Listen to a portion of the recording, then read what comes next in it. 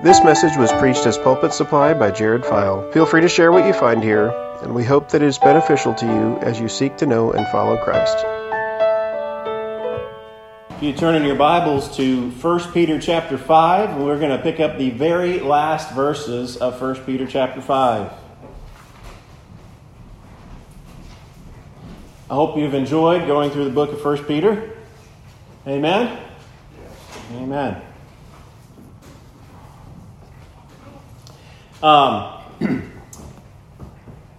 The ending, these last couple of verses might have been easy to just kind of tack on to the end of the last time I was here and just kind of gloss over, but I think there's something here for us today. There's two things that I think we can see out of this. One, there is a summary, in a way, a summary of what the whole book has been about. And we also see how Peter cares, really deeply cares, for the people that he's writing to. So those are two things that I think that we can see in the text that we're going to look at today. Let's go ahead and read our text, beginning in verse 12 of 1 Peter 5. By Silvanus, a faithful brother as I regard him, I have written briefly to you, exhorting and declaring that this is the true grace of God. Stand firm in it. She who is at Babylon who is likewise chosen, sends you greetings, and so does Mark, my son.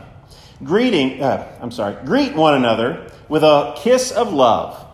Peace to all of you who are in Christ. Let's pray. Father, we thank you for your word. Lord, give us strength. Lord, nurture us with your word today. Help us to believe what you have said and to do as you have commanded. Lord, we love you because you first loved us. In Jesus' name, amen.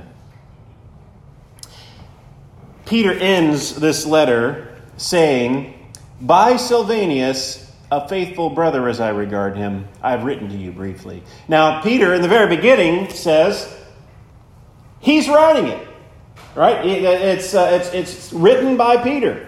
Very first verse says, Peter, an apostle of Jesus Christ, to those who are the elect exiles of the dispersion. And so Peter is claiming authorship for himself, and yet he says, by Silvanus, a faithful brother. Now, what does this mean? Did Peter write it? Or did Silvanus write it? Now, here's the explanation. Here's how this fits together. Whenever it says by Silvanus, there's two possible options here. One is the idea that Silvanus, which was actually probably Silas, it's another spelling of the name Silas, who is probably the same one who was traveling with Paul. Silas, or Silvanus, may have been what you might call an amanuensis, that is, or a secretary. As Peter would dictate it, Silas would write it down to send it. So that's one option that it could be. Another option, which I actually kind of lean towards, but it could be either one, both of them make sense of it, would be the idea that Peter wrote it and he's sending it by hand through Silas. That Silas is the one who's taking it and delivering it to all the churches on the route that this is going to. So, by Silas, a faithful brother as I regard him. And so he's naming, if the second option is the right one, he's naming him, he's saying he's faithful brother as I regard him, so that whenever Silas shows up with this letter in all these churches, they know, okay, we can trust him. Peter trusts him. And we can trust him as well. He says, I have written to you briefly. Now, it's taken us quite a while to make it through here. Now, I've only had the opportunity to be here once or twice a month throughout the last year, and I think it's probably taken us all year long to make it through, if not longer. I don't remember exactly when we started, but it's a brief letter. There's 5 chapters here, and we think of Paul and his writings, the longest of which was Romans, which is 16 chapters. So in comparison, Peter here has written a brief letter. So, by Silvanus, a faithful brother as I regard him, I've written to you briefly. Now here's what he's saying he's doing. And this is where I get the idea that there's a summary of what the whole letter's about. Exhorting and declaring that this is the true grace of God. That's what this letter has been about. It's exhortation and declaration. Exhortation and declaration. From the very beginning, I kept pointing out how there's two different types that we see here. There's, this is what God has done. He has caused us to be born again. Right? He has called us, He's made us into a spiritual house of living stones. He has brought us from death into life. He's brought us from darkness into light. That's what God has done in Jesus Christ. And Christ suffered for sins once for all, the just for the unjust, in order that He might bring us to God. That is the declaration that this is the true grace of God. That's one of the things we see throughout this whole letter. This is what God has done. And then also, He's been exhorting. He's been exhorting. This is what we do because of what God has done. We live holy lives. We love one another. We fear God. We endure suffering. All of those things that he's been talking about throughout the whole letter are things we do because of what God has done. And here it's summarized in this short little sentence here. He says, I have written to you briefly, exhorting. Those are the commands that we obey. And declaring that this is the true grace of God. And he says, this is the true grace of God. He's emphasizing that. Because there's a lot of counterfeits out there, aren't there? There's a lot, just like there was a lot of counterfeits out in Peter's day, you know, with Gnosticism and all these different kind of isms. And we got plenty of isms today too. We've got counterfeits that are out there today. You can think of legalism as one of the counterfeits that's out there. Legalism will tell you, you've got to be a good person so that God will accept you. It's you've got to clean up your act. You've got to, stay away from alcohol and all these kinds of things so that God will accept you. And if you don't clean up your act and do the right things, then you can't be accepted. That's legalism. The true gospel says we can't clean up our act. We never could. We are so totally broken that we could never make ourselves righteous before God. And what we do is we throw ourselves on God on the basis of Jesus Christ and say, count His blood to me. I could never do enough. Thank you, God, for sending Jesus to die in my place and be my substitute, because I never could.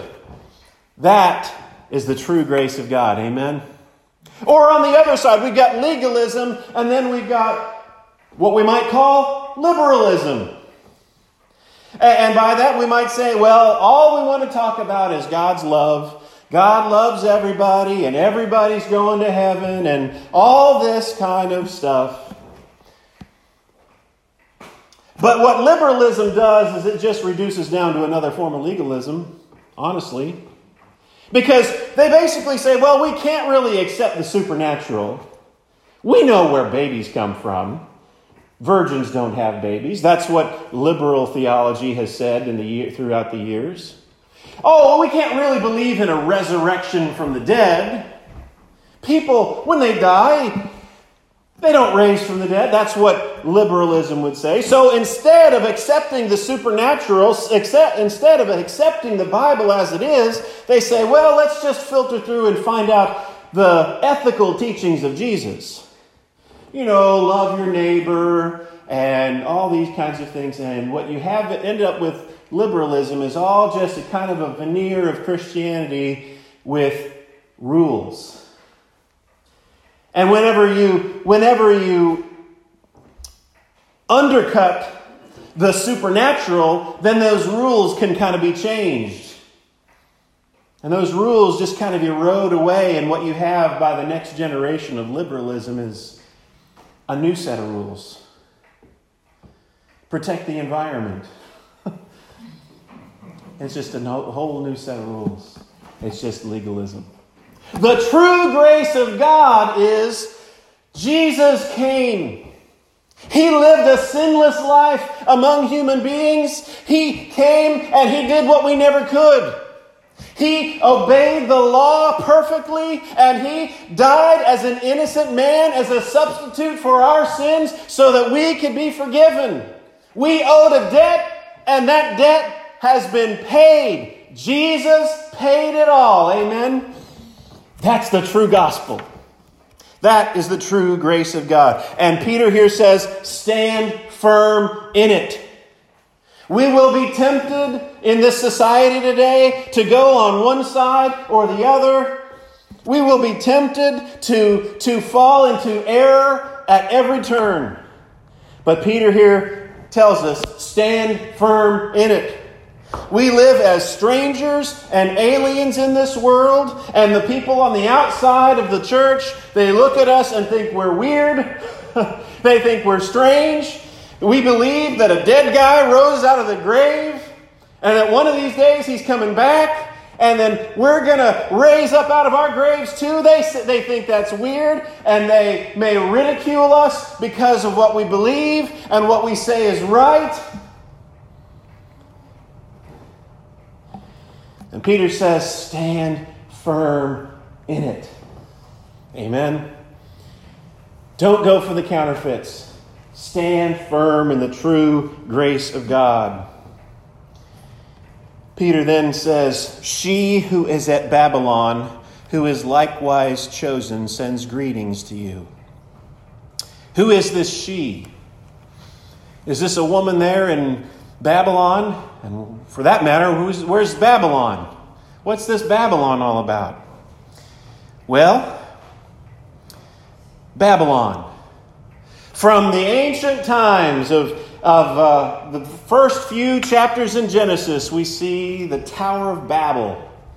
And from that time forth, you see Babel as a symbol of the powers of this world in rebellion against God. And you see the rise of ancient Babylon, and God used Babylon as destruction and as judgment on His people. Babylon, though, was the powers of the age that were in opposition to God and His people. And I think here, as Peter uses the term Babylon, it's not talking about Mesopotamia. He's not talking about present-day Iraq. He's probably talking about Rome. He's using this symbolically. At that time, Rome was the great power of the age that was in opposition to God and His people. And she, who is she? She, I think, is explained by the fact that in Greek, it's a language like French or like Spanish that has genders. Okay? It's you got la or el in Spanish, right? In Greek, you've got your article, your the has gender to it. And so she, I think, is referring to a feminine thing. And that feminine noun is church. Ekklesia is the word for church, and it's a feminine noun. And so that's, I think, why he says, she who is at Babylon. The church who is at Babylon sends their greetings. And what we see here is a principle that the church that was there in Babylon, they were suffering where they were too, and they send their greetings, and they cared about other suffering believers in another place. And what I think that applies to us is we need to also care about suffering believers who maybe we never meet. Those who were in Babylon or those who were in Rome, the church that was there, they maybe never met these Christians who were in Asia Minor that the letter was going to. But they cared about them and they sent their greetings. And we will probably never meet many of the Christians who are suffering in places like Afghanistan or Southern Sudan or China or all of these places. But we ought to have a care and a concern for them. Pray for them. When we see things going on in the world where Christians are suffering, we need to pray for them. Pray. We may not be able to see them, but they are our brothers and sisters who are suffering in the same world that we suffer in. And we pray for them. She who was of Babylon, who was likewise chosen. Well, how did Peter identify the churches that he was writing to? In the very first verse, Peter, an apostle of Jesus Christ, to those who are elect exiles. That word, elect, it's chosen. Here, he refers to the Roman church as also chosen. They were chosen by God. They were likewise chosen. God had chosen people there in Asia Minor, and He has chosen people there in Rome who were likewise chosen. Send their greetings. And so does Mark, my son. Now, who's Mark? Well, he probably was the one who wrote the Gospel of Mark. And tradition tells us, I'm pretty confident that it's probably the one who wrote the Gospel of Mark, because tradition tells us Mark, he wasn't one of the 12 disciples, but tradition tells us that he got his narrative, his stories that he wrote down from Peter. And so the Gospel of Mark comes a lot from Peter and that apostolic tradition. And we also know this about Mark. He's also called John Mark. John Mark, who went on the first missionary journey with Paul, part of the way. He didn't get very far, and he bailed on him. It was too hard. He gave up and he went home. And Paul and Barnabas, they go on the rest of the missionary trip and they get back to Jerusalem or Antioch, one or the other. And they're getting ready to go on their second missionary journey. And Mark says, I'm going to go this time. I know I bailed out last time, but I'm not going to bail out this time. And Paul says, no. You bailed last time, I'm not going to give you another chance. And Barnabas is like, wait a minute. Let's be gracious here. Barnabas says, I'll take Mark. And Paul ends up traveling with Silas, the one who was bringing this letter along. Well, somewhere along the way, Mark becomes very useful for the gospel. I mean, he ends up writing the Gospel of Mark. And here, he's there with Peter in probably Rome, and Mark sends his greetings. And Peter calls him a son. He cares about him. He loves him. So much that he calls him his spiritual son. Verse 14. Here's the big part. Greet one another with a kiss of love. Sounds a little strange to our ears. It's the reason why I had Tom read the passage that he read from. You got this story in 1 Samuel, I think it was 1 Samuel, where David and Jonathan kiss each other. And we think, ooh, that's weird. That's weird. There is nothing inappropriate about that. We are so culturally conditioned today to think that if something like that were to happen, there's something weird and romantic about it. And that's just not the case here. In David and Jonathan's day, that was a culturally appropriate form of physical affection. Even two men. And I went on a mission trip to India one time, and I was kind of shocked because I was just walking along the street and there was this other guy walking along next to me, and he grabs my hand and holds my hand. I'm like, okay. But that's normal there in that culture. And the way we show physical affection kind of changes from culture to culture to culture. What Peter here is saying when he says, greet one another with a kiss of love, He's not saying that we in America in the 21st century need to go around kissing each other. Okay? He's saying that we need to greet one another with culturally appropriate forms of physical affection. We might say, greet one another with a holy handshake. Okay? Or, when necessary, hug. When it's welcome and appropriate. You don't necessarily want to hug everybody that comes in the door, or you might have some people who get weirded out by that too. But there's culturally appropriate times, and here as a church we are to care about each other. We are to care so much that we greet one another with appropriate forms of physical affection. And that's hard during times like COVID. For so long we were having to go fist bump, or things like that. We just kept back from people, and it hurt because we love one another and we want to show those appropriate forms of physical affection, a hug, a handshake, and all those kinds of things. And Peter here says, do it. We need touch. And finally, Peter says, peace to all of you who are in Christ. Peace to all of you who are in Christ. Just going to sum it all up. Peter, he writes this letter. He sends it out. Says it's trustworthy. And he tells us, I've declared to you and I've exhorted you with the true grace of God. Live it out. Believe it. Don't substitute it for something else, and love each other. And he closes with peace to all of you who are in Christ. And I think that's the best way to close it today. Peace to you who are in Christ.